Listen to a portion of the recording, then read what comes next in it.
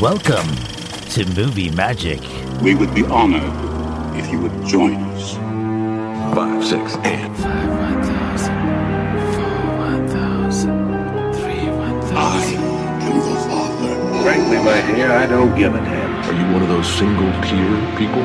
All the dogs in King's Landing howl through the night. They cry out for their true queen. I'm Batman. Name's Bond, James Bond. One of them leads to the castle at the center of the labyrinth, and the other one leads to certain death. Go ahead. Make my day. He sounds like quite a man. A passenger has died on the train. Who gave the order to kill me? Movie Magic with Colin Gomez. Money FM 89.3. Commence primary ignition. If you tuned in the whole day last Thursday the 9th on Money FM 89.3, you would have heard Burt Bacharach songs and the history behind the songs played throughout the whole day. And then it was a Valentine's show last weekend, so this weekend on Movie Magic, we're paying tribute to this iconic songwriter whose music can be heard in many movies. And I'm going to name just a few, but before I do that, let's journey through the life of Burt Bacharach, who died at the age of 94 on February the 8th. Now, he was not only a songwriter and composer, but also a record producer, pianist, conductor, and singer. Although he left his songs to be sung mostly by other people. Dionne Warwick was one of the many. Burt Bacharach was born on May the 12th, 1928, in Kansas City, Missouri. His father, Mark, was a well-known syndicated newspaper columnist. His mother was an amateur painter and songwriter that encouraged little Burt to play the piano, drums, and cello during his growing up years. He showed a keen interest in jazz as a teenager. He didn't quite like his classical piano lessons, but he had to take them despite him, disliking it. And I think it paid off too. And since he loved jazz, he used a fake ID to gain admission into 52nd Street nightclubs in Manhattan. There he got to listen to bebop music such as Dizzy Gillespie, who's known for his puffed-up cheeks when he plays the trumpet, and Count Basie, another wind instrument artist whose style influenced his songwriting. Burt Bacharach studied music, and he achieved his Bachelor of Music in 1948 at McGill University in Montreal, Canada. He also studied under Helmut Bloom at the Maine School of Music in New York City and at the Music Academy of the West in California. During this period, he studied a range of music, including jazz harmony, which became important to his songs.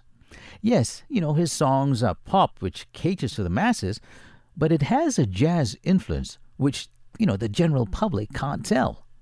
Burt Bacharach was drafted into the U.S. Army in 1950 and served for 2 years.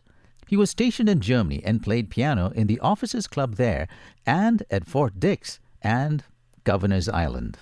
During this time, he arranged and played music for dance bands. He met the popular singer Vic Damone while they were both serving in the army in Germany. Following his discharge, he spent the next 3 years as a pianist and conductor for Vic Damone. He started touring the world when he was 28. He loved touring in Russia and Poland because the violinists were extraordinary and musicians were greatly appreciated by the public. He liked Edinburgh, Paris, and the Scandinavian countries. And he also felt at home in Israel. Why shouldn't he? He was Jewish by birth. In 1957, Burt Bacharach met Hal David, who began writing lyrics for Burt Bacharach's compositions. It was a made-in-heaven writing partnership. They received a career breakthrough when their song, The Story of My Life, which was recorded by Marty Robbins, became a #1 hit on the U.S. country charts in 1957. From then on, it was only going to get better. And if I list the songs that Burt Bacharach wrote for all the singers and songwriters he collaborated with, we'll be here the whole day. So coming up on Movie Magic, I'm going to feature some of the movies and TV shows that are sprinkled with Burt Bacharach songs. Stay with me on Movie Magic with Colin Gomez. Money FM 89.3. Burt Bacharach's best songs are iconic. None more so than the Oscar-winning Raindrops Keep Falling on My Head from the film Butch Cassidy and the Sundance Kid, for which he won the Academy Award for Best Original Score. He would later win his third Oscar, Best Original Song for Arthur's Theme, sung by Christopher Cross, which has a very catchy line. Burt Bacharach earned his first Oscar nomination with Tom Jones' signature song. You know, this is a song where Tom Jones belted out those whoa, whoa, whoa in What's New, Pussycat? Bacharach's second Best Song Oscar nomination, again with Hal David writing the lyrics, was Alfie, from the 1966 British film of the same name that made Michael Caine a star. The lyrics came from the line of a dialogue in the movie where Michael Caine asked, "What's it all about?" It was used during the end credits with Celia Black in the original UK release, then Cher's version for most of the world, including the US, but neither version made much of an impact on the US charts. But a year after its initial release, Dionne Warwick's cover reached number 15 on the Billboard charts. However, it lost the Oscar to Born Free, which had the advantage of already having been a top 10 hit ahead of the Oscars. Now, there's a parody of a James Bond film. It's titled Casino Royale. No, not the one with Daniel Craig. This was released back in the 60s, which starred David Niven as James Bond and Peter Sellers as Evelyn Tremble. Now, Burt Bacharach's third Oscar nomination, after What's New, Pussycat and Alfie, was for The Look of Love. This is a seductive song sung by a silky Dusty Springfield. The scene is memorable where Swiss-German actress, former model and sex symbol Ursula Andress, who was also a Bond girl in Dr. No as Honey Rider, is trying to seduce Peter Sellers. The iconic scene is when she invites him into her home and they are walking in slow-mo behind a long fish tank. He has his eyes on the fish swimming, while she has her eyes on him. It's funny, but at the same time seductive because of the song. And speaking of casinos, in the movie Bob and Carol and Ted and Alice, in the final scene of the movie where it's all quiet, the four actors are seen walking out of their hotel rooms. There's no dialogue, but when the button for the elevator is pressed, that's when the French horn of What the World Needs Now by Jackie DeShannon starts. Remember the movie My Best Friend's Wedding? Well, in that movie, there's a scene where George is pretending to be Julia Roberts' fiancée, but he kind of embarrasses her at a dining table surrounded by her close ones, singing I Say a Little Prayer by Burt Bacharach. And then the whole restaurant joins in. This is just a wonderful, happy scene. Burt Bacharach's song, That's What Friends Are For, performed by Dionne Warwick and Friends, and the friends are Stevie Wonder, Elton John, and Gladys Knight, in 1987, is a song that most people remember. However, it made its debut in the 1982 Ron Howard movie Night Shift, and it was performed by Rod Stewart. Canadian actor Mike Myers is a big fan of Burt Bacharach because in his slapstick parody James Bond movies, the Austin Powers trilogy, he featured Burt Bacharach's songs. In International Man of Mystery, Austin Powers is seen with his beautiful girl played by Elizabeth Hurley, and they are riding on an open-air bus while Burt Bacharach is playing the piano and singing What the World Needs Now. In The Spy Who Shagged Me, the scene is Burt Bacharach playing the piano while Elvis Costello on the guitar performs I'll Never Fall in Love Again.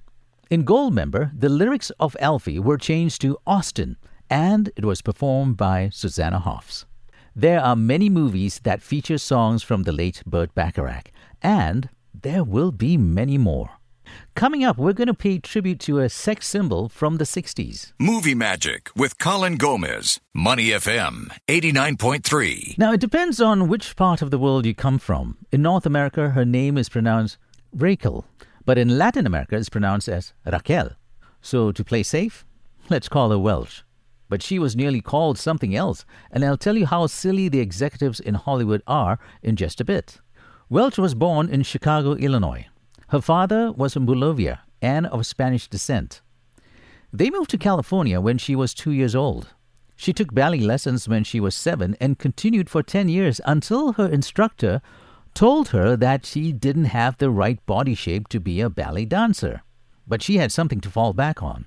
You see, although she was forced to leave ballet when she was 17, she was already taking part in beauty pageants when she was 14, and she won beauty titles such as Miss Photogenic and Miss Contour.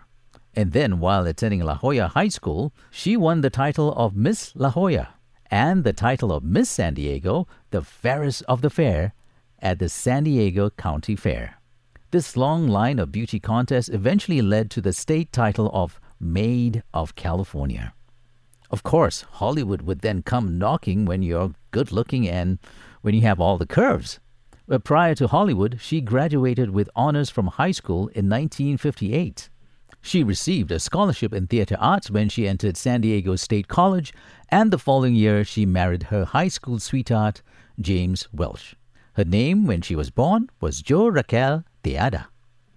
She worked as a cocktail waitress and also a weather girl on a TV station. With the name Raquel Welch, and this was after her marriage, and when she was on an acting contract, the Hollywood executives wanted her to change her name from Raquel to Debbie. She said no, and they told her to think about it. She said there was nothing to think about, and she stuck to her name. Well, good on her. She first won attention for her role in Fantastic Voyage in 1966, after which she won a contract with 20th Century Fox. They lent her contract that same year to the British studio Hammer Film Productions, and they made 1 million years BC. Now, if you have a chance to see this poster, she is clad in a furry kind of caveman-like bikini. And that poster made her into a sex symbol.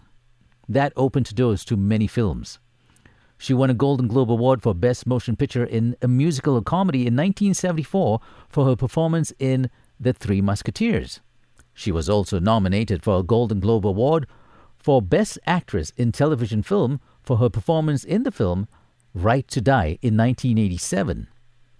In 1995, Welch was chosen by Empire magazine as one of the 100 sexiest stars in film history.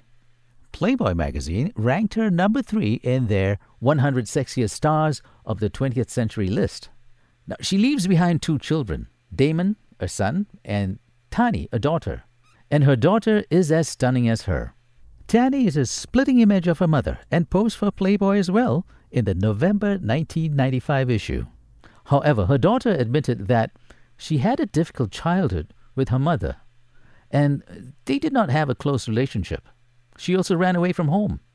Welch admitted in an interview with the Daily Mail that, with success, she prioritized her career above her children, often abandoning them with nannies while she took part in assignments far, far away. She also frequently signed letters to her children with just her signature, Raquel, and not Mom or Mummy. It was as if she was signing an autograph for her fans. She also admitted that her kids will not give her an A as a parent. Now, you can read all about this and more about her life and relationships in her autobiography, Beyond the Cleavage. We are remembering the life of Raquel Welch right here on Money FM 89.3. And this is Movie Magic. And I'm Colin Gomez, your host. If you go on YouTube, you'll be able to find her fitness as well as her yoga videos. She maintained a good body even at an older age. Yes, she was a sex symbol. And my friend James Vaz, when he was younger, had many dreams about her. Money FM 89.3. Movie Magic with Colin Gomez. Raquel Welch passed away peacefully due to a short illness at the age of 82 on February the 15th.